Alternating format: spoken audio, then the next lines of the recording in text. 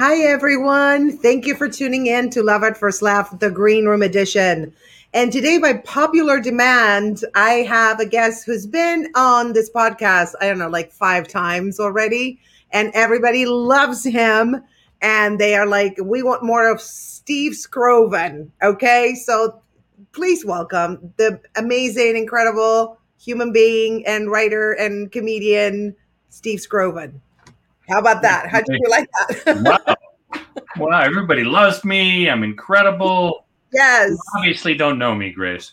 I've known you for quite a while, so I think I'm right. All right. Who am I to argue? Please don't. Yes, No. exactly. No. Mm-mm. So you've been, for people that are just tuning in, you've been a writer, executive producer on Everybody Loves Raymond. You've been a writer in Seinfeld, Hot in Cleveland. I mean, your credits are like insane. They're amazing. And you're like, why are you making that face? I don't know. How You're they're like, insane, I guess. They're insane. yeah, they're insane. Insane in a good way. In a good way. Okay, good. In a good way. In a good way. I hang around with too many millennials, probably, as you know. So I You're use so words. You're so random. So random. So random. Ratchet. Yes, I know. I know how it goes. So anyway, last time you did Sheltered in Place, and people love it. And so I picked about 2 or 3 stories that I would love for you to tell us. And I know that you stopped doing it. You did it for like a year, right? 365. Yeah. Yes. Yeah. But every now and then you feel like the spirit Every moves. one in a while, I put a little bonus. Yeah, if I have a thought, or my wife Shelly thinks of something that I should say, or she does something that I want to make fun of, then then I do it again. Yeah. She's like your big time muse, isn't she? She's my muse. She has been. She's my muse and a muse. Yeah. That's good. I like that. Yeah. That's a keeper. Did you just come up with that, or do you say that? I did. Yes. I just said that, it sounds more like a dad joke, though, to me. Once I think about it. Yeah. But, actually, let me tell you, on TikTok, I'm addicted to TikTok. And they have these dad jokes, and there's somebody like saying them and laughing. And they're hilarious because they're so bad. See, I don't traffic in dad jokes because I'm a professional comedian and I should be above that. Yeah. But apparently, according to my kids, and when I say kids, I have a 33-year-old, a 28-year-old. Yeah. Anything that comes from a dad is a dad joke, even if it's good. No. And I've actually trained my family, both Shelly, my wife, and my son Sam, my daughter Julia. I have kind of trained them. They have a sensibility because they grew up being raised by a comic, and Shelly's lived with one for 40 years. So they have a bit of a higher standard, even for themselves.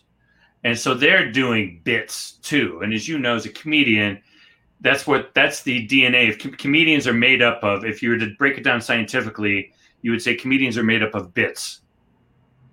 And yes, we are all kind of just assembled as bits. And my friend George Calfa from my New York comedy days said the good New York Post headline would be a comedian blown to bits, because that's what we're made of. That's what you find. If a comedian was blown up, we just find his bits all over the place. So my family is pretty well trained in doing, with their own humor. And that was actually one of the things I got the kids to talk at the dinner table. Because if you ask them how was school, they don't, they're going to just clam up. It's a boring question.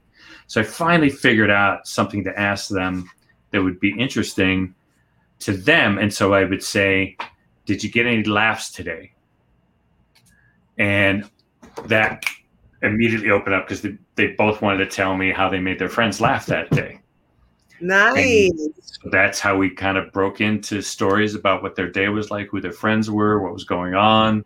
And it was much more specific and interesting question for them than how was school. So absolutely. And is any of them a comedy writer? Well, my son is an aspiring writer, and he's pretty funny. They're both funny kids. And actually, that's what I when they graduated from high school, I kind of wrote them each kind of a note and basically gave them the same message, which was, the only lesson I've learned from life is try to be funny, because that is a very powerful thing, and you know that, and, people, I've met a lot of kind of famous people and people in politics and in academia, and all they want to do is talk about what I do, or they want to be funny. They want me to give them jokes because they want to be funny, because that's such a powerful thing to be funny. It is. And some of them, it's like, ouch. They do that when I go on dates. It's like, I should do stand-up. I'm like, no, no. Just keep. Yeah, well, see, it's tough when you're going, you're a stand-up, and so somebody is, you go out with a guy who's going to try to be funny. You're much funnier than he is, and 25,000, 2,500 other guys who are funnier than he is. Yes. So it's, they got to, it's probably best they stay in their lane. Yes. Try just being sweet. All women want sweet and funny. You want to say, maybe you should tend toward the sweet and give the funny a rest. Yeah. Just stop trying to be funny. Yeah. Yeah, please. It's hard, but I would embarrass my daughter. You would? Yeah, but sometimes, just by existing. Yeah. But other times on purpose. And when I remember she was in high school, we were going to an event that was at the auditorium at the school. And my wife and I entered one end of the auditorium, and my daughter Julia waved to us. She was sitting with her friends, and we were on the other side of the room. So we had to walk all the way around and in front of the seats. It was like a theater to get around to their side. And I couldn't help myself. As I crossed in front, I did kind of a funny walk, like a woo, woo, woo, woo, like that. I didn't make that sound effect, but I did a funny walk. And Julia's just rolling her eyes. And I would do things like that in front of her friends. And on more than one occasion, she'd come over to me the next day and very begrudgingly say, "My friends think you're funny." No. That's so cool. Yeah. But that's the thing is, as someone who is raised by someone, you find yourself being like them, and you go, "Oh my God, that's just like my brother. Am I just like my father?" And my kids have had a number of those moments, I'm sure, where they go, "Oh boy, that's Dad. That's Dad. It's in here. I can't get it out. I just did that." Because I know that's what I did with my parents. That's right. And Shelley is funny, though. Yeah. She's very funny from what you write. Yeah. No, she's funnier in her right. You know what? She's well trained, too. I'm going to take some credit for that. Nice. She was funny. She has a great sense of humor. Her dad was Mr. Pun, Mr. Wordplay kind of guy. Oh no. As opposed to, like most comedians, we like the jokes that are about behavior, how people act, not like playing with the language.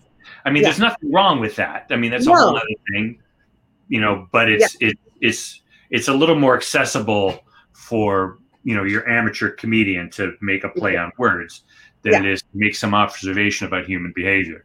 Absolutely. So Shelley has, I think, through my just living with me, gotten a better sense of what's funny, and therefore when she's with her friends, she's the funniest one in the room. Of course. Yeah. You trained her well. And she comes home and Scro, she calls me Scro. Scro, I'm funny too. My friends really think I'm funny. I say, that's great. And she said it's a competition. Yeah. She's very competitive, isn't she? Yeah. I think my brother was like that too when we were, growing up. Well, it was like, I'm funny too. My friends think I'm funny. Okay, yeah, good. You are. Chill No, out. it's not a zero-sum game. It's not like if this person's funny, that person can't be funny. We can all be Right. funny. And there's a lot of people that are funny. I've met a lot of people that are really funny and they're not comedians. They never did comedy or wrote comedy and they're really funny. Like they got a really good sense of humor. Yeah, Yeah. yeah. And then there are the comedians that I know. There are a few that are much funnier off stage than they Right? are on stage. Yeah. Why is that? Well, I don't know. In the case of one of my friends, I think he was just. I think you have the two people I'm thinking about have some idea of what a comedian is supposed to be like. You know that there's a certain standard, and so you go up there and you act like a comedian. Yeah. And whatever manic energy that made you funny off stage is not brought to the stage. I think I'm funnier on stage than I am off stage. You wouldn't necessarily know I was a comedian off stage because I'm not somebody who's always on or anything like that. Right. But when I'm on stage, I feel like I have permission to kind of be to let my mind go and say outrageous things that I wouldn't necessarily say because I'm not trying to draw attention to myself in real life. Right. Or in social situations, there are certain things you can't say, but on the stage, anything goes. So that's the freedom on the stage. Yes. Yeah. Although one of my greatest pleasures is making people in real life laugh, and they don't know I'm a comedian. They just think I'm some guy, and I am some guy. But when my son was visiting, he had a dog, and I was walking his dog every day. And one day I was walking the dog, and a woman was walking up the opposite side of the street on the sidewalk, and she saw me with the dog, and she said, "Oh, so cute." And of course I said, "Well, thank you. And what do you think of the dog?" And she laughed, and I just thought, bingo, made a real person laugh. Didn't know. A long time ago, one of my best memories of making somebody laugh who didn't know I was a comedian or just thought, this is. Shelley and I were in line at a movie theater, which used to happen. For those of you too young to remember, they used to go to movie theaters, and sometimes you go to a box office and have to buy your tickets.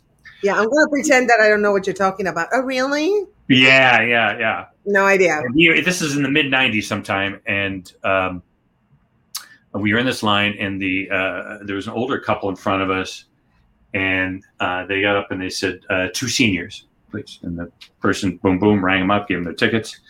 And so I walked up, and I just said, 2 middle-aged people, please. Which means nothing. You don't get any discount for being middle-aged. So I just said 2 middle-aged people. And the person at the box office didn't laugh, but people behind me who I didn't even know were listening caught it, laughed their asses off. They just laughed. And then I got my tickets. We went and we got our seats. And then I got up to go get something at the concession. And I saw this group of people. It was like 4 people still talking about it in the concession area and laughing about it. Nice. And that was like so satisfying that, and I didn't go, I didn't make myself known to them or anything. They just kind of walked by but they were still laughing about that guy who just went up and said 2 middle-aged people, please. It was just very serious, 2 middle-aged people. Yeah. Of course, that's key, to be serious, to be real about it. Yes. Yeah, you're not doing a bit. You're just being, the other one, the first one about, well, thank you. What do you think of the dog? That's more of a, it's more joke of a structure thing. Yeah. Joke structure. Yes, exactly. Yeah. The other one is more of a moment. Right. Like you somebody else and it's a moment. Yeah. And if you can like brighten someone's day, a cashier or, anybody, but it's also something that needs to be in professional hands most of the time because you don't want to be a burden to people trying to be funny. You really can't do it for yourself. You really have to do it for them. That is true. Because you want to make them laugh, and it's not about, hey, look at me, aren't I funny? Because that's the most satisfying thing. Absolutely. Yeah. But sometimes it's like, do you notice it's your brain is wired that way? Like you say something and you just don't even think of it as funny and people laugh sometimes and it's, Yeah. oh yeah, that's funny. But it comes out like natural. Well, that's why comedians are not necessarily great laughers especially when a civilian says something funny or tells, and I've been guilty of this too, where I go, Yeah. oh, that's a joke. Okay. Yes. Oh Other my people God. too. Oh, I thought it was just me. And they're like, say it's serious. And you're like, wait, was that a joke or are they being real? I'm not following. Right. Because they're you're like, not used to it. yeah. They're like, sarcasm. I'm like, I don't think you know what sarcasm means. Yeah. Well, you're hanging out with a bunch of other comics. Yeah. And, for us, it's sport, to be insulting each other and roasting. Oh, and so fun. Boom. It's just, it's like, it's like fencing, it's delicious. And so you're on the, you're on the alert for all of that. But sometimes you can be caught by surprise by a civilian who says something really funny. And it's so funny that you don't get it because it's so off the wall. I never thought about that, but you're right. That's what it is. That's why sometimes I don't get it. Mm-hmm. Yeah. You're not expecting it. And because you're in charge of funny. Hey, I'm in charge of funny here. I'll do the joke. Right. But that's a lot of pressure. When people know that you're a comedian, isn't that a lot of pressure when you're in a social situation where they feel that you have to be funny when in fact you're not on all the time? Something might come out funny or, you might be inspired, but we have depth, I think. Right? Yes. Yeah. And I think for me, because I don't get up on stage as much anymore. Right. For me, any captive audience, I'm happy to entertain. Anybody, because, the power of what we do, if you're good at it at all, is that it's kind of your job to show up. That's what I always like to be about a comedian. And it's why I never like to have props, guy with suitcase or the guy who had to back the van up to the stage. Because I just like the simplicity of, okay, it's your job to show up and put on a show. And I've been to dinners where I know that I'm there to kind of sing for my supper. I'm there to kind of entertain, tell funny stories. And I'm, usually pretty happy to do that, because that's part of the power of being a comedian is that people want to listen to you. Totally. On the off chance that you might say something, you might make them laugh. They will tune into you. I had a girlfriend she had a corporate job and she made tons of money. Yeah. She would take me on trips and pay for everything. So I would entertain her. Not that I would purposely do it, but because I'm entertaining to her, she would take me on these trips for free. She didn't want me to pay for anything. My mother-in-law, my late great mother-in-law, had a very fraught relationship with her sister-in-law. Her husband's, her husband's sister-in-law, I guess technically, his brother's wife, and this woman was kind of hard to deal with. And my mother-in-law, when I met this woman, I could deal with her because I've dealt with hecklers before, and so I could completely disarm her. And there was no way she could intimidate me because, come on, I've done one-nighters in New Jersey. So, what are you going to do to me? Nothing. You're immune to it all. Yeah. I've been, I've done the circle line. I've done the worst situations possible with worst kinds of audiences. So, this nice Jewish lady is not going to really intimidate me. So my mother-in-law had to go to an event where her sister-in-law was going to be. I think it was one of her kids, bat mitzvahs or something, or bar mitzvahs. And she asked me to go to be a buffer because she knew I could deal with Rhoda.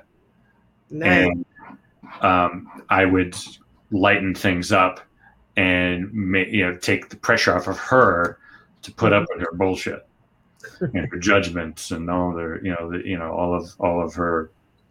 And I felt bad because I couldn't. I think I was working or something, and she it was first suggested to me by Shelley. It was passed along to me, and I said, I can't. And then my mother-in-law called me up directly to ask. That's how desperate she was to have a buffer between her and this other woman. And I said, I'm sorry, Dana, I can't. But that was the power of that. That's like, it's a superpower. I had a college classmate of mine refer to it there, one of our reunions. She said, I wish I had that superpower. And I thought, well, that's overstating it a bit. Yeah. And then I started talking to some other comedians about it, and we kind of agreed, you know what? It is kind of a superpower. It is kind of a superpower, and everybody wants to be funny. Everybody wants to be funny, yes. And the reason everybody wants to be funny is because when you're funny, you get listened to. And you're being listened to because people are making this inarticulate noise called a laugh, which for us is like a mating call. I know, isn't it? Yeah. And I remember you told me one time, like, the way comics laugh at other comic stuff. Yeah. It's like, it's like a mating call, you were saying. That definitely is a mating call. Yeah. That's the, it's a signaling more, it's not a spontaneous laugh. No. It's more of a signaling like, yeah. Yeah. Or that's funny. And I could tell who, in the darkness, I didn't need to see who it was. I knew, okay, yeah, that's him, that's William, that's John. Yeah. You knew. Yeah. You could discern. I could tell what the line of crows on the telephone line in the darkness was. Here, remember Nate? Oh, yes, Nate. Yes. Nate. Hi, Nate. Thank you for tuning in. And he says, Steve Skirvin is my favorite writer and comedian. His interview with the Ramones was legendary. Yes, I did a show. What Nate is referring to is I was in my early 30s, did a show back in 1988 called Mouth to Mouth. It was on MTV. And it was a talk show, a live call-in talk show. Oh. And it was, in the 80s, MTV came, they just played videos. And then they created a show called Remote Control, where my buddy Ken Ober, the late, great Ken Ober, hosted it with Colin Quinn. And a lot of other people made guest appearances on it, like Adam Sandler and people like that. And that was kind of a game show. And so they wanted to branch out with more original programming other than their videos. And they came up with this idea of doing a talk show based on, because they got a lot of viewers when they had call-in request line stuff. Oh. So they wanted to make this a feature of this talk show, and I got hired to be the host. And yeah, it only lasted 6 weeks, and we did 4 nights a week live, and we had all these great musicians and actors and artists and other personalities, and the Ramones was one. Ozzy Osbourne, Tom Jones, any rapper or metal band that was holding sway at that time was on the show. We did the Fat Boys, we did Public Enemy, all sort. In addition to artists, and I remember Spalding Gray. I remember the great monologist. He was on the show, and the Ramones. Yeah, and I'm glad, Nate, you think it was legendary. I'm trying to remember exactly, because the Ramones. The thing about musicians is their main mode of expression is singing and playing.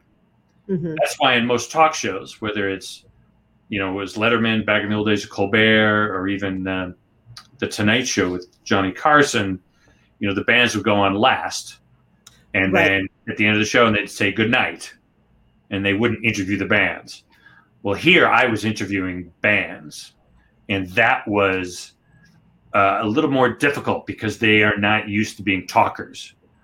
The only one who was really great, I mean, there were a few that were pretty good, but there was only one who was really great was Tom Jones, of all people.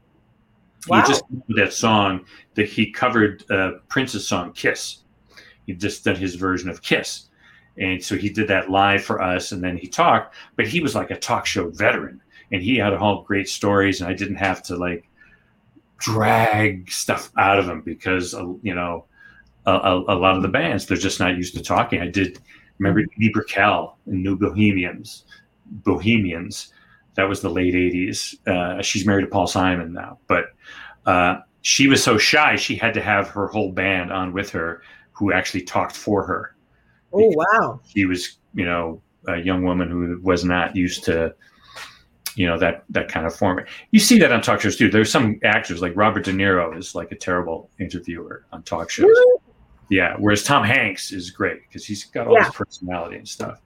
But so I remember talking to the Ramones, and I'm glad you liked it, Nate. I don't remember much about it except that it was probably a little difficult getting some stuff out of them. But once I did, they were, entertaining. Nice. Thank you. Thank you for expanding on that. That's very nice. So I have some questions, a couple questions, and then we're going to get into Sheltered in Place. Okay. All right. I wanted to ask you, who was the nicest and coolest actor or actress in any show that you worked on? Nicest and coolest? Mm-hmm. Ray Romano. Really? Oh, yeah. No doubt. No doubt. Ray is what you see is what you get. Yeah. I mean, and I knew Ray beforehand. We were friends, but Ray had a magnificent career because so many people who have sitcoms, especially if they're comics.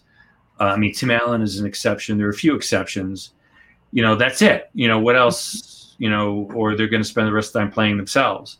Well, Ray's done a great job diversifying his portfolio and not trying to redo something that can't be redone, which is Raymond. And he did Men of a Certain Age, which was a dramedy. And then he's done all this other kind of great drama stuff.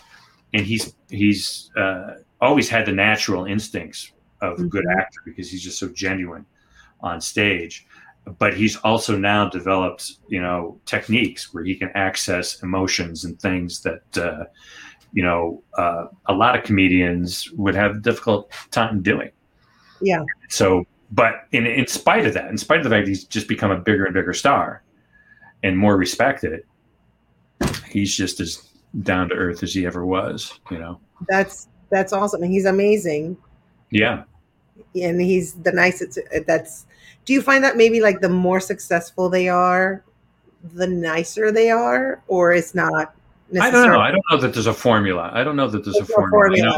Some people can handle fame. I won't mention names, but I can handle other people who had big shows and they just couldn't handle the pressure, or, it was too much too soon, or or just, being that focal point was, too hard for them to handle. So they acted out in certain ways that came from insecurity.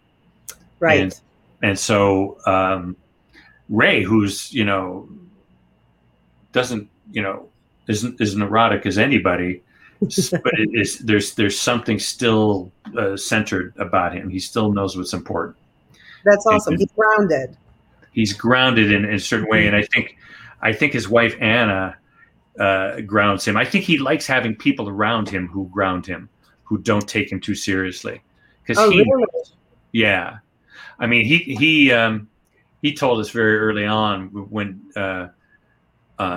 he told a story of when Raymond was just coming on before anybody knew who he was, before the show was even on. It was just very exciting that his pilot got picked up, and he was going to do a show, at least 13 episodes. And I think he was working in Las Vegas, and he was going to be on his way to Los Angeles, and he's talking to his wife, Anna, who's also like Shelley, very funny. Oh, I love that. And very quotable. And she had like 3 young kids at home, 3 babies at home, and he's off gallivanting around, and he's on the phone, and she's, telling him how difficult it is. And, I guess he couldn't come home for some reason. And, And he says, well, you know what? I got a TV show and I'm going to be making money and I've got to go to LA to be a TV show. And, you know, I'm going to be on TV. And she goes, hey, you're still the dick I married. I am dead. Oh my God. Yeah.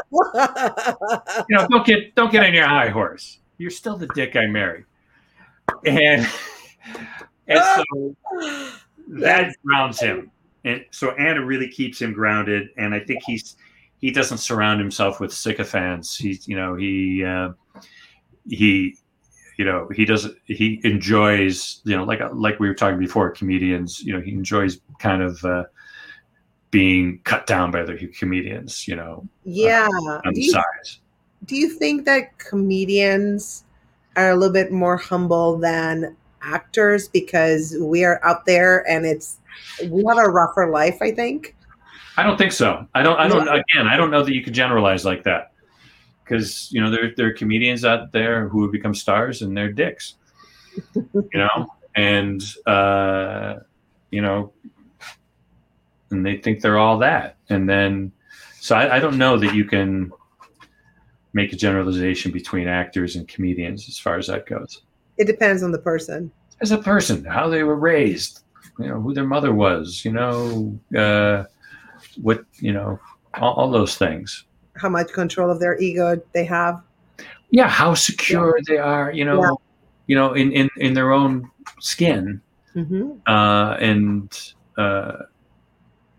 you know, that's the key word, is security or insecurity. I think that tells you, you know, because most people want to be nice, but some people just can't because they think people are after them, or they're, you know, and sometimes their paranoia is justified in that, you know, they're in some project that just isn't speaking to them, or it's just not them, and so they lash out, and, you know, it's you know, it's complex. It's a complex situation. So yeah.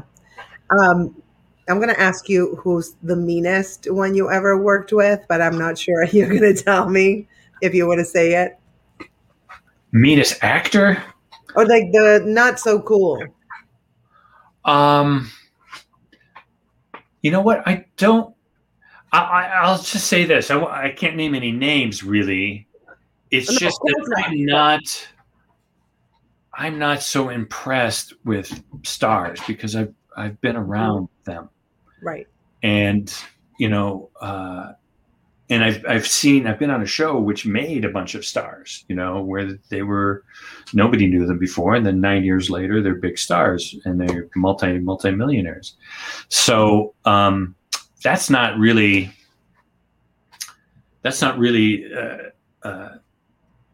you know, so mean doesn't really, I let people be mean to me.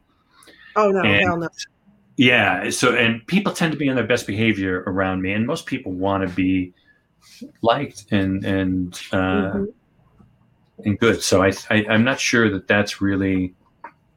You never, it's that people try to believe. Yeah, I'm much more impressed with, you know, I'm on the board of this group called Public Citizen, which is this public interest group in Washington, D.C. Yeah. And I am more like starstruck when I see these people who actually do things in life that make people's lives better. And it's not politicians, but it's these people who are working in these public interest groups who are making lives better. Like, you know, somebody like Ralph Nader, who I do this radio show with every week. This guy is an amazing genius who has saved so many lives, who's improved so many lives. And it's hard for me to be impressed, knowing Ralph, it's hard for me to be impressed with, you know, some actor when I know somebody like Ralph Nader, who's actually an historical figure, one of the most influential people in American history. And then a lot of the people that he sort of Johnny Appleseeded, I've gotten to know. And these are the people that kind of make me a little starstruck. You know, somebody like Jim Hightower or you know, and I will name, you know, all these names you don't know. But they've done so much more than most actors have, you know, people's lives better. I mean, we actors and comedians, we entertain people, but we don't necessarily keep them alive. Yeah. in Or a change car or keep that. them, yeah, Yeah. or give them health care or anything like Yeah. that. So, so in answer to your question about mean, it's just like, it's not, they're not important enough to me. I'm more Hmm. starstruck by these other people that you don't know. I love that. You're so like down to earth and so real. No, I'm serious. You are. Well, thank you. You're welcome. I try to be like Ray. I just try to be like Ray. I'm not gonna say Here's the thing. You're I have awesome. nothing to be up Earth. I have nothing to be in the stratosphere about. So I better be down to Earth, because it's nothing worse than somebody who is, firmly planted in Earth trying to be something they're, doesn't have the skill set to be in the stratosphere of anything. So, yeah, you might as, if you're going to be an asshole, you might as well be a down to earth asshole. Do you consider yourself an asshole? No, but I'm sure other people would. So. Oh, please. Who would? Please. I don't. They know. don't really know what an asshole is. Then. Yeah. They have no idea. They've never met one in real life. Then. Yeah. I'm just gonna leave it at that. But I would love for you to do some of the. We're gonna do some shelter in place. Yeah, that I picked that I liked. All right, let's see. Got them loaded up here. Oh yeah, first one. You want me to do these in any particular order? You want me to do in the order you put them up there? Whatever you want. All right. Well, you picked one, and I like you give these titles. You give them actual chapter headings. Yeah. And I noticed, well, because this is relationship oriented kind of show, you picked a lot of the relationship ones. So yes, this fits right in. And basically, it was during quarantine. Shelly and I developed a routine of playing 3 hands of rummy after dinner, and we would set Pandora to a jazz compilation, and we would dub those interludes "Cards at the Jazz Club." It was one of our quarantine routines after dinner.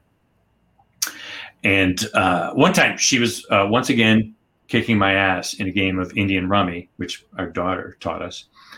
And I began expounding upon the background and origins of some song that was playing. And Shelley marveled at what she termed my encyclopedic knowledge of not only certain types of music, but my ability to hold forth on many other topics: sports, politics, history, religion, and current events. And she said, you're like Siri, except you don't need anyone to ask you a question. You're more like Siri when Siri randomly starts talking in my pocket.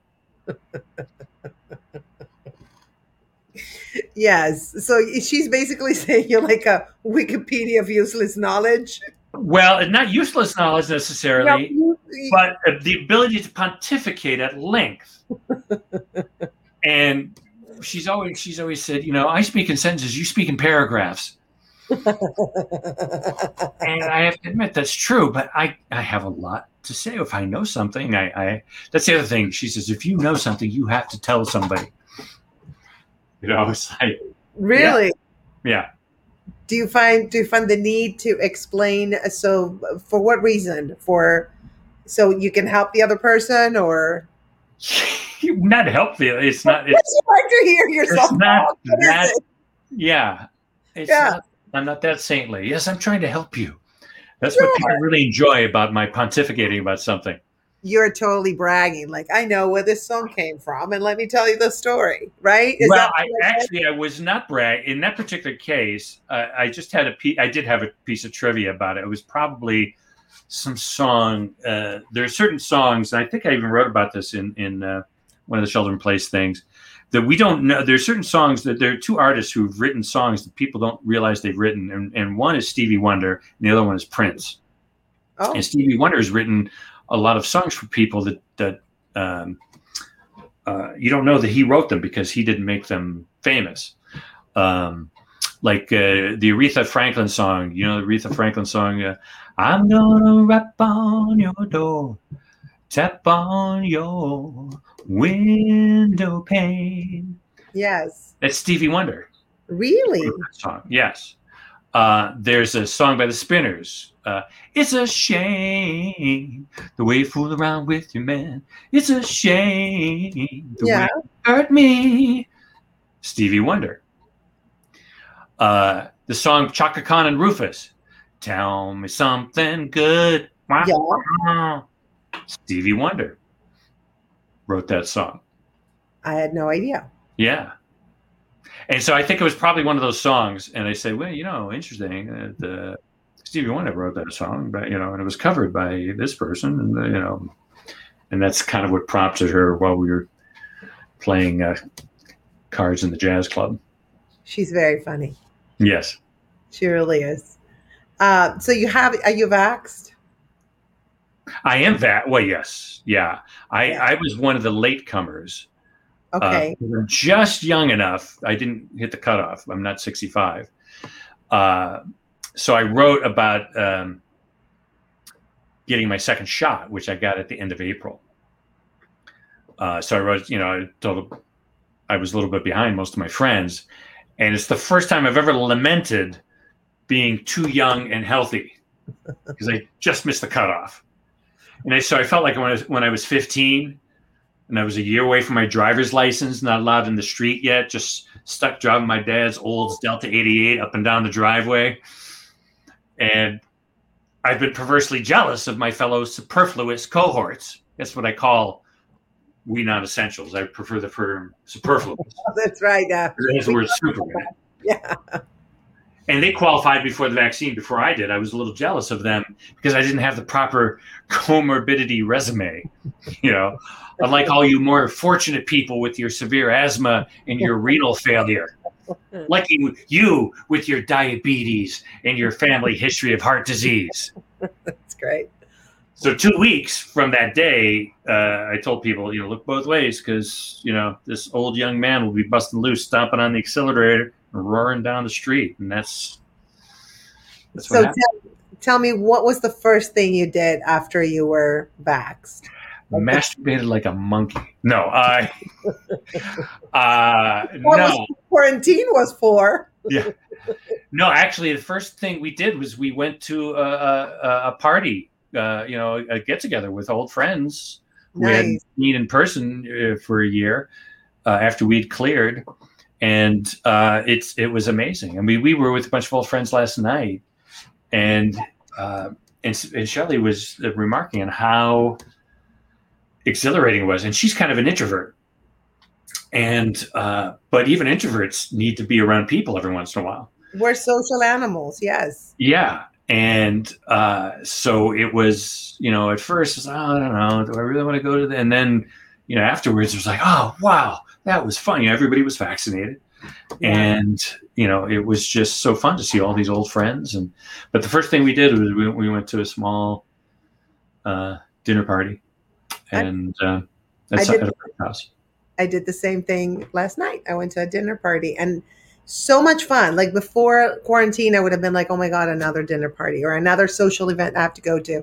And now it was so enjoyable because we haven't done that in such a long time that it's just like it's there'll come a time when we'll take it for granted again. I know. We will. But right now it's like, oh, this is a treat. Oh my God. So I got once I got my, a second shot, Shelley and Julia got theirs at the same time. Yeah. And the day after, they were a bit feverish and a little wiped out. Me? Yeah. Nothing. Nothing. Does that make me a strong man? Apparently not. On the contrary, it means I'm weak, or at least my immune system is weak. According to them, the foreboding medieval castle that is my body may appear fortified. However, that is merely an illusion, Grace. Inside the dank and crumbling recesses of my corpus, instead of an elite Praetorian guard of ninja white blood cells, I apparently have a staff of paunchy mall cops who cannot even be bothered to roll out of bed to check out the odd noise their wives heard downstairs. Oh my God. That's funny. And if a virus were to storm into my statuary hall, the National Guard ain't showing up. How can this be? I've had one cold. I've had one cold in the past 20 years. So I like to think it's the opposite. I like to think that the mRNA vaccine injected into my lateral deltoid to teach me how to make proteins is simply not needed, because that's what the mRNA vaccine does. Yes. It's all about the protein. But this old man, let me tell you, this old man, I know how to barbecue protein. Thank you very much. I don't need your instructions. I've been wearing this Kiss the Cook apron a long time. My therapeutic friend, step away from the grill. So I'm told this reaction merely proves another of Shelley's earlier scientific observations. My strongest defenses remain emotional. Ooh, that's deep. Yeah. That's so deep. But you didn't get any reactions or anything? No. On the first shot, I didn't even feel sore in my arm. The second shot, I actually felt the shot, because I guess that depends on where in the muscle they hit it. But nah, nothing. And I don't get sick. I don't get sick. Like I said, I had one cold. The last cold I remember having was back in 2007. And then I did get a case of strep, I think in 2012, and just needed some antibiotics for that. And that's it. And that's all I can remember in the last 20 years. That I can't even. I'm jelly. I'm a little jelly. Yeah. Yeah. Well, but apparently a sign of this thing working is actually being a little sick after you get vaccinated. Right, because it's your body's reacting to it. Your body's reacting to it, but my body's just... So I like to think my body's going, hey, it's okay, we're not hiring. As opposed to forget it. It's not even worth... We don't even want to get out of bed. Yeah, we're like a mom and pop thing. Yeah, operation here. We're good. Yeah, so if COVID comes, COVID's going to take over, okay?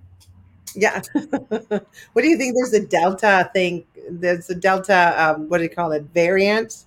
Delta variant. Yeah. It's funny because I mentioned Delta 88 as my dad's Oldsmobile. So let's just think the Delta variant is, it's why everybody should get vaccinated, because, I think it developed in India because, the more people who aren't vaccinated, the more people who keep getting sick. Yeah. The odds that something will mutate, will increase. So, get vaccinated. Look at me. Look at me. You're lucky. I've had some friends that had like weird reactions, like neurological. What were they weird reactions? Like one friend, her arm, she couldn't move her arm, and her eyes closed for like 15 hours. She could not open them. Yeah. That was weird. That is with Moderna. Yeah, she was terrified. But now she's fine. But that was pretty scary. Yeah. Yeah. What was that about? That was bizarre. But yeah, a little cuckoo. Yeah, I know. Yeah, psychosomatic. That's what you're thinking. Historical blindness. And she is actually in the healthcare profession, so. Yeah, well, people in the healthcare profession, they get the diseases of their patients a lot. I mean, not just literally get it, but sometimes they, even when they're not infected, will exhibit symptoms because they're just around it. This is the way kind of our brain works. Yeah. Yeah, like almost empathetic. Empathetic, yes. Yeah. Yeah, it happens. It's true. Yeah. Yeah, I can see that because they're around that all the time. Yeah. Every day. Yeah. It must be hard to be an empath and be in the healthcare profession. Yeah, although to be in the healthcare profession, it's probably useful to be an empath, Yes. Which draws you to the profession. So it's a catch-22. It's a catch-22. You just have to have the right proportion.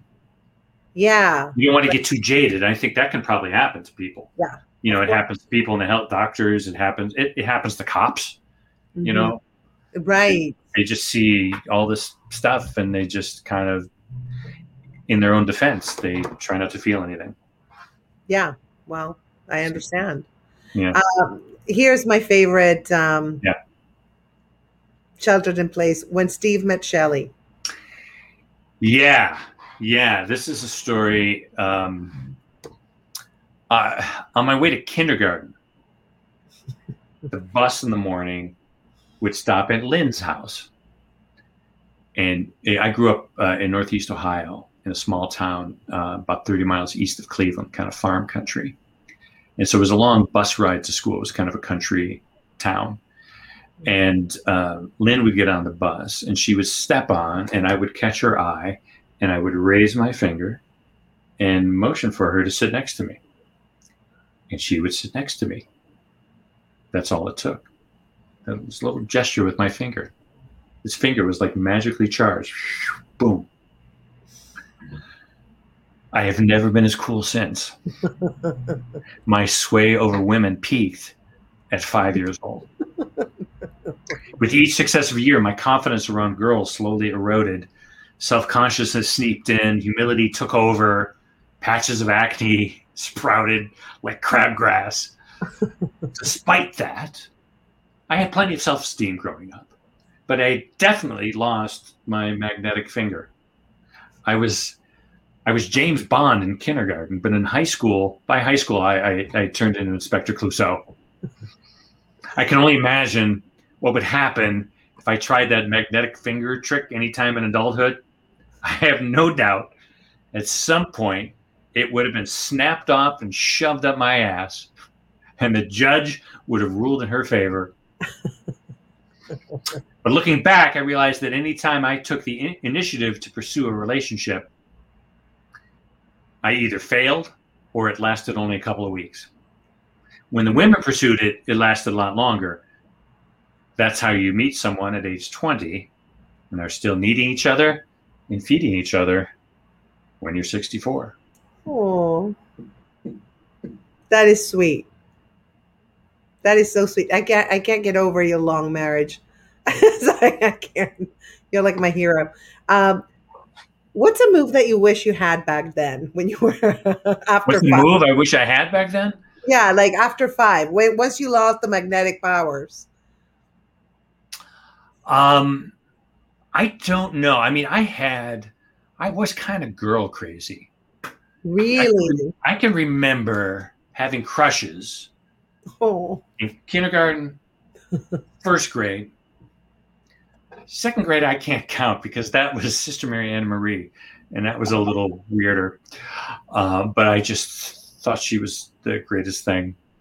So funny. I can give you the names. I can even give you the names. Please. The first names: Lynn in kindergarten, Donna in first grade, Sister Mary Anna Marie in second grade. I can't. Third grade was Marion. Fourth grade, fifth grade was kind of Monica. We have to skip ahead to seventh grade. I don't know what was going on in sixth grade. Seventh grade, seventh and eighth grade, Cecilia in seventh grade. Eighth grade, Helen. And that was my entire grade school unrequited crushes. I can't believe that you remember the names. Yeah. In fact, I'll tell you this funny story. When I was it was seventh or eighth grade, and back then, this is late 60s, early 70s, kids, you wore these heavy metal ID bracelets with your name engraved on them. Okay. And the thing was, you give the girl your ID bracelet, and she would wear your ID bracelet. So apparently, she belonged to you. Hi.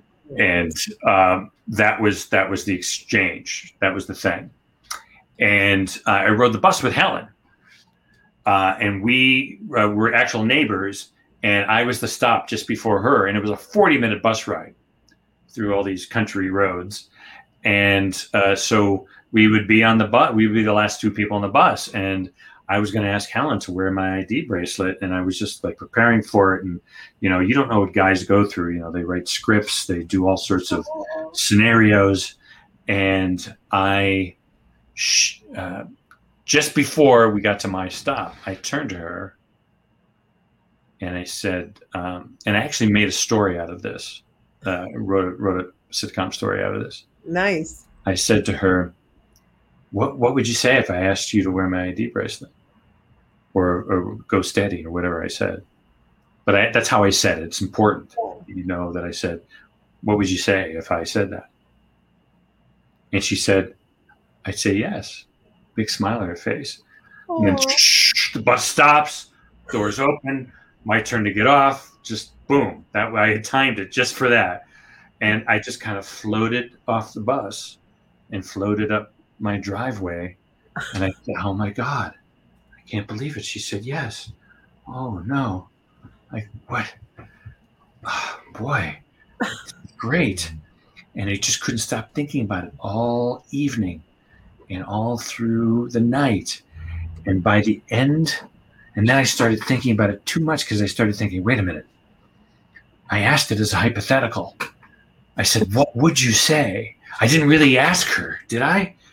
And by the time I fell asleep that night, I had talked myself out of it completely. Not only that it was a hypothetical, but that she said yes. That's because she was just saying, so you really wasn't saying yeah.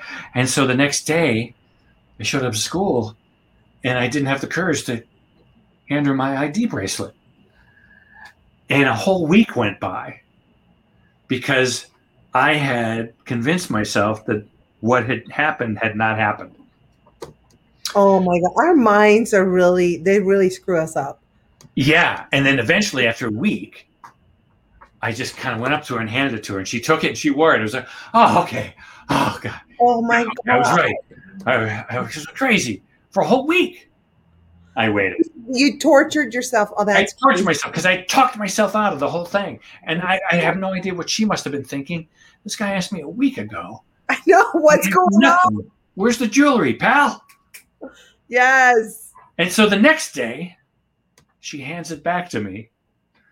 It says, my mom says I'm too young to be going steady. No, why, Mom? So, but, So your mom, the mom, her mom called you, basically. Yeah, she said, what's this bracelet? Oh, it's got my name on it. It's like, yeah. So the mom, you got cock blocked by a mom. Yeah, and the mom knew me, and she knew I was a nice kid. Really? We were in 7th or 8th grade, it was just too, Yeah. No, they are not cottoning to that. That's a little strict. Well, it was 1970. Yeah, well, those were different times. Yeah, although actually, they're probably not that much different. But yeah, it was that was the innocent thing, giving her the ID bracelet and torturing myself for that week, and then finally handing it to her, and then hand it right back to me. Oh, did you do that a lot? Torture yourself with your thoughts? No, I tried not to. I mean, it happened. There was another girl I had a crush on when I was in high school, and she went to another school, and I would call her, and I would call her, and it was like a big preparation for me to sit down and kind of put my notes out in front of me and plan out the whole conversation, and then dial the phone, and then her dad answers, and I go, excuse me, can I speak to Jill? Yeah, no. That never went anywhere. I could never get her to go out with me. Oh my God. So who was she's sorry now, huh? Right, exactly. Yeah, they are. They're all regretting it. And Shelly is the lucky one now.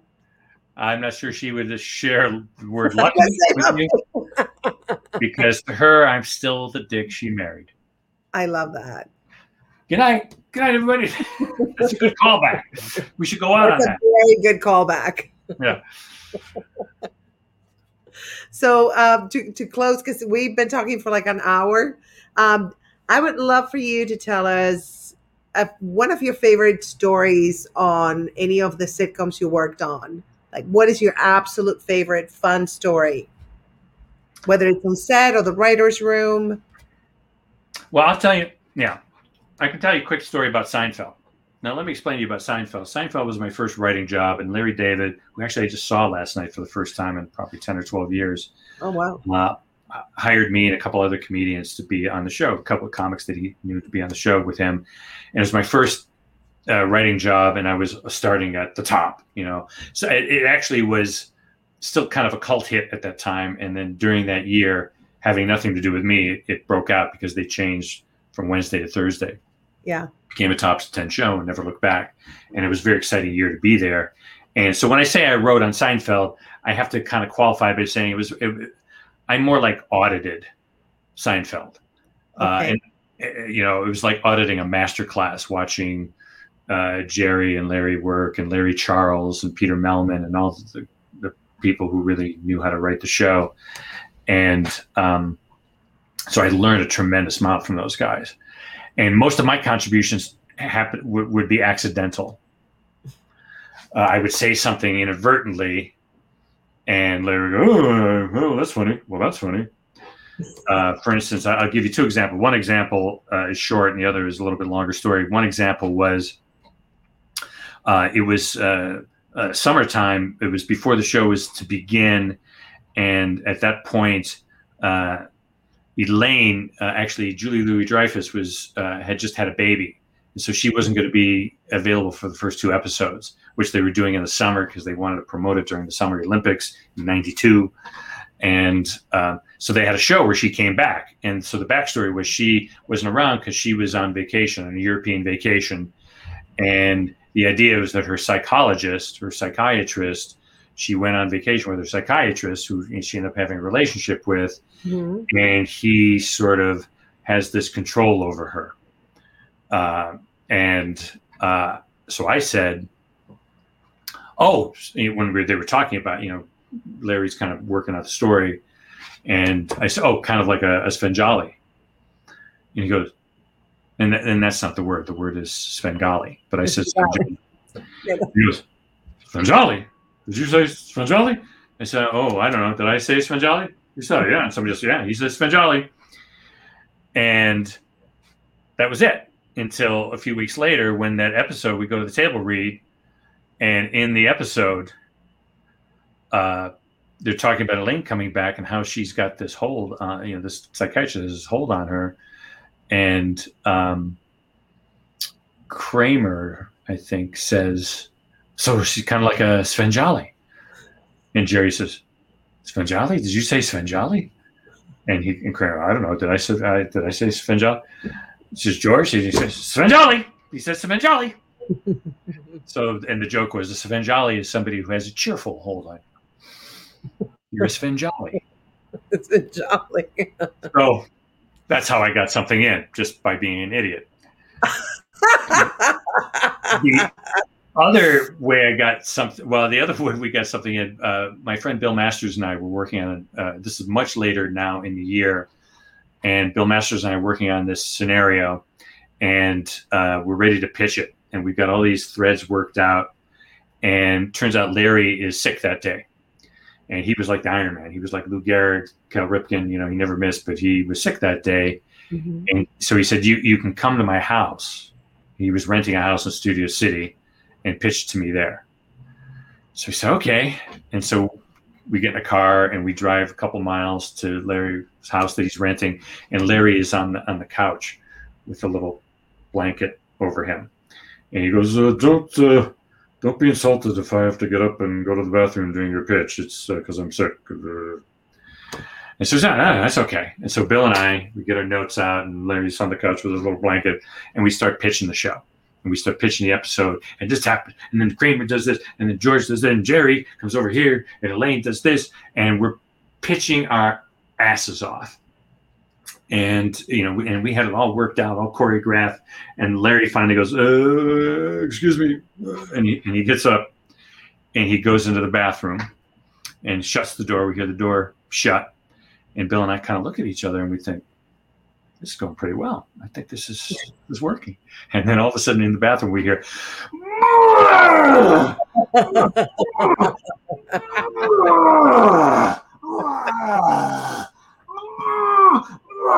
like the worst retching. His entire body is turning inside out. Oh my God. Toilet flush. A couple of seconds later, door opens, Larry comes out, and he goes, I don't know about your story, but I think this is pretty funny what just happened here.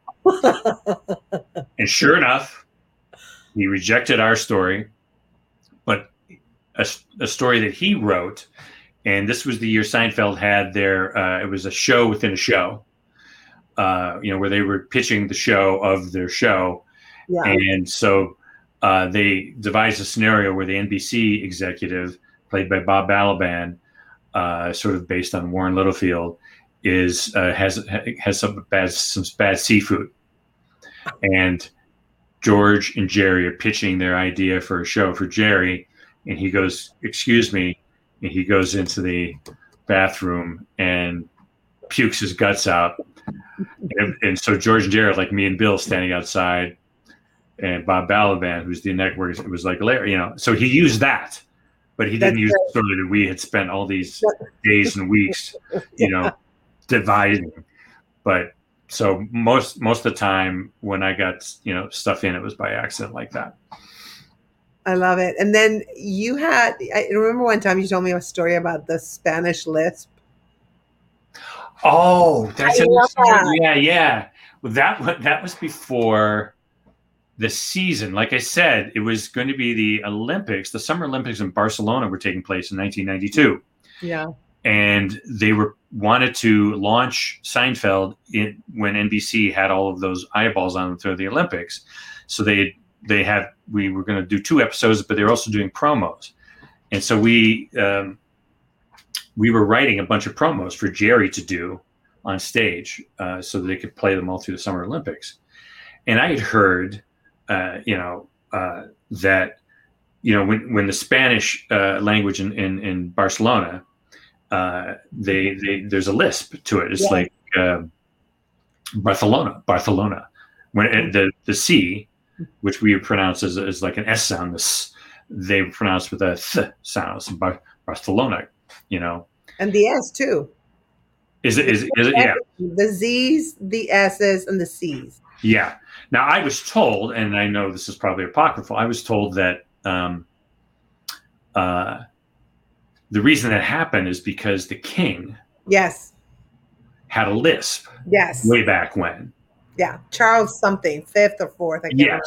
Yes. That was how the story goes. And that the courtiers, in order to curry favor with the king, would not correct him or speak differently. They spoke like him. So they all said Barcelona. Barcelona. And so I wrote this thing kind of explaining that. And it was going to be, here's your Summer Olympics minute. And then, he's just like sitting at a desk and telling the story of the king who lisped and why everybody, that's why they lisp. And he says, so this is your Summer Olympics minute. I'm Jerry Seinfeld. And it got a huge laugh when we shot it, it wasn't in front of the audience, but the crew really laughed. It was probably the funniest promo, just him going, I'm Jerry Seinfeld. But the network standards and practices people got all up in arms because they thought, oh, you're making fun of people who lisp. The other writers saying, Scro, man, you're in real trouble, man, because they called Spain. They called some university in Spain, and some professor said that story's bullshit. It's not really true. And it's like, oh yeah, okay, yeah, but it's it's a comedian. It's a joke. Yes. And you're not making fun of people, and so it never made it clear. It's so weird because you're making fun of the way Spaniards speak, which I always do too, by the way. And apparently that, so it had all of those political implications, I guess, which never occurred to me. I just, it was just seemed a funny story that they all were copying the king in order to curry favor. And so they all went, all turned their S's and their soft C's into TH's. And then at the end, the joke is, I'm Jerry Seinfeld. Perfect. And it never saw the light of day. Oh. And I was scared because, I thought I was going to get fired because, I was just, first month on the show, and we haven't even I was in trouble, Scro, because if this is this better be real. And I wasn't claiming it was real. It was some guy told me that, and it sounded real enough. It's better if it's not real. Yeah, it makes sense, because why would they lisp? Why would they do that on purpose? So I don't know. It's not even the point. I know, but it's just an apocryphal, story, and the joke is, I'm Jerry Seinfeld. That was great. It was great.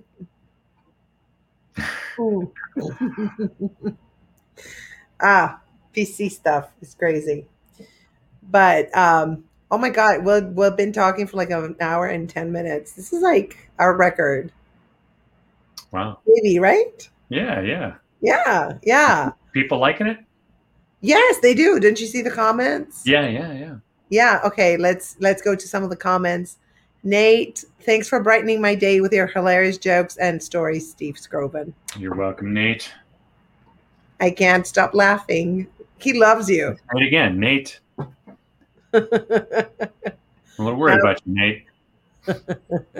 Rich is saying good show. Thank you, Rich. So yeah, they love you. I told you. They just, and these are the guys that requested you. All right. Do any women watch the show? Yes, they do. Yeah, they do? Okay. They do. I have a few women, but mostly guys, it's true. But you're the queen bee. You're the queen bee, right? I'm the queen bee. You're the alpha. That's where you intimidate the other women, right? Yeah. Yeah, I'm the alpha. Definitely alpha. So it's all the guys kind of just currying favor with you. I think so. They like alpha women. Yeah. Not right? Yeah. Because it's like we don't screw around. It's like very straight to the point, and they're all talking like you. All these guys, Nate and Rich. Yeah. I influence. They've adopted your speech pattern. They all sound vaguely Argentinian. They do, right? Yeah. Not necessarily from Buenos Aires, but they do sound generically from Argentina. Yeah. Different parts of Argentina. Yeah. Nate is saying, I box professionally and write books. People think I'm insane. Laugh out loud. Yeah. You can count me as one of those people, Nate. What is the craziest thing you've ever done? Oh, that's a very general question. Craziest thing I've ever done? Yeah. Like Nate, he does all kinds of crazy shit. Like I don't do things that I'm a jock. I've played sports and stuff, and I've been injured doing that kind of stuff. But it's not crazy like riding bulls. I mean, why? There's a reason the bull is bucking you off. He doesn't want you there. No. But he did it. I think he got hurt actually a little bit. I can't imagine being thrown by a bull. Insane. I know. He likes to do shit like that. I think he ran a marathon for like 36 hours for some really good cause. He's a really good guy. Yeah, like he's insanely athletic. Yes. Wow. Yeah, right. Very impressive. So, okay, here's another one. Steve having me roll with laughter. See, he loves you. It's like that's your biggest fan on this feed right now. Yeah. Well, thank you, Nate. Thank you, Rich. Thank you, everybody. I'm gonna go get some dinner. Yes, go eat. And we'll see you next time. We'll do more stories. Oh, definitely, of course. I got a million of them. I know, and we're gonna get all of them. All right. Thank you so much for being on the podcast. Mwah, bye. Bye. Thank you for tuning in.